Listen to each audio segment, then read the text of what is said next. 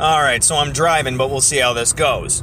But I had an idea this morning about trial and error in Magick, right?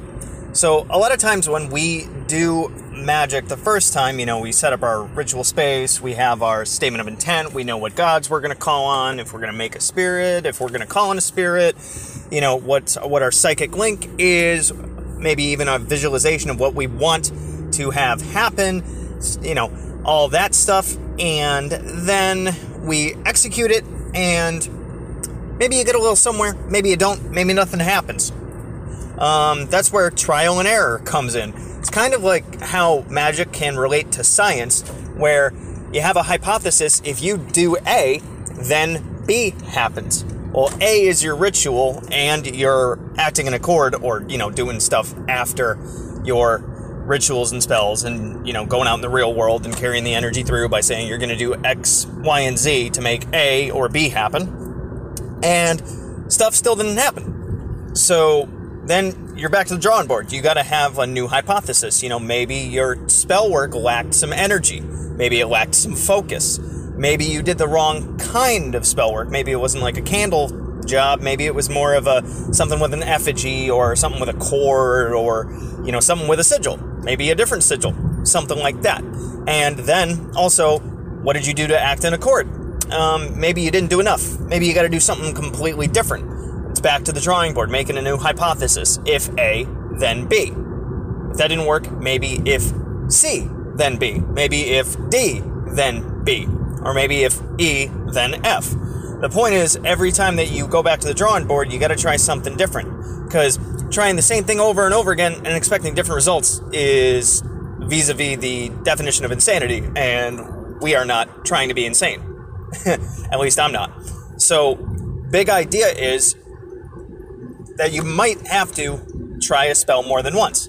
Now, this also goes along with repeating spell work to add a little bit more focus and a little bit more oomph, but that is if you get somewhere. You do a spell successfully, and you act in accord by doing stuff in the real world, and then, hey, your result is starting to manifest. Stuff's moving in the right direction, but it's not quite there yet. So you go back to the drawing board, you do it again, and then you get more results, and you get closer. And then you go back to your ritual space, and you do it again, and you get a little bit more results, a little bit more closer, right? But if you have to go back and redo the whole thing, then that's just something you got to do. So basically, with trial and error, you can kind of figure out what kind of spells and what kinds of rites and things work for you and which ones kind of don't, which is why it's also very important to keep a log, a journal about what spells you do and the acting in accord you did and the results that you might get. But when it comes to repeating them and examining your notes and stuff, this didn't exactly work, or this worked out really well. In this situation, I did this and it worked. In this situation, I did this and it didn't. So sometimes it doesn't work and sometimes it does. If it does, keep repeating it. If it doesn't, throw it out or put it on the back burner for a different kind of idea or a different thing where it might work for. It might not work for situation A, but it might work for situation B.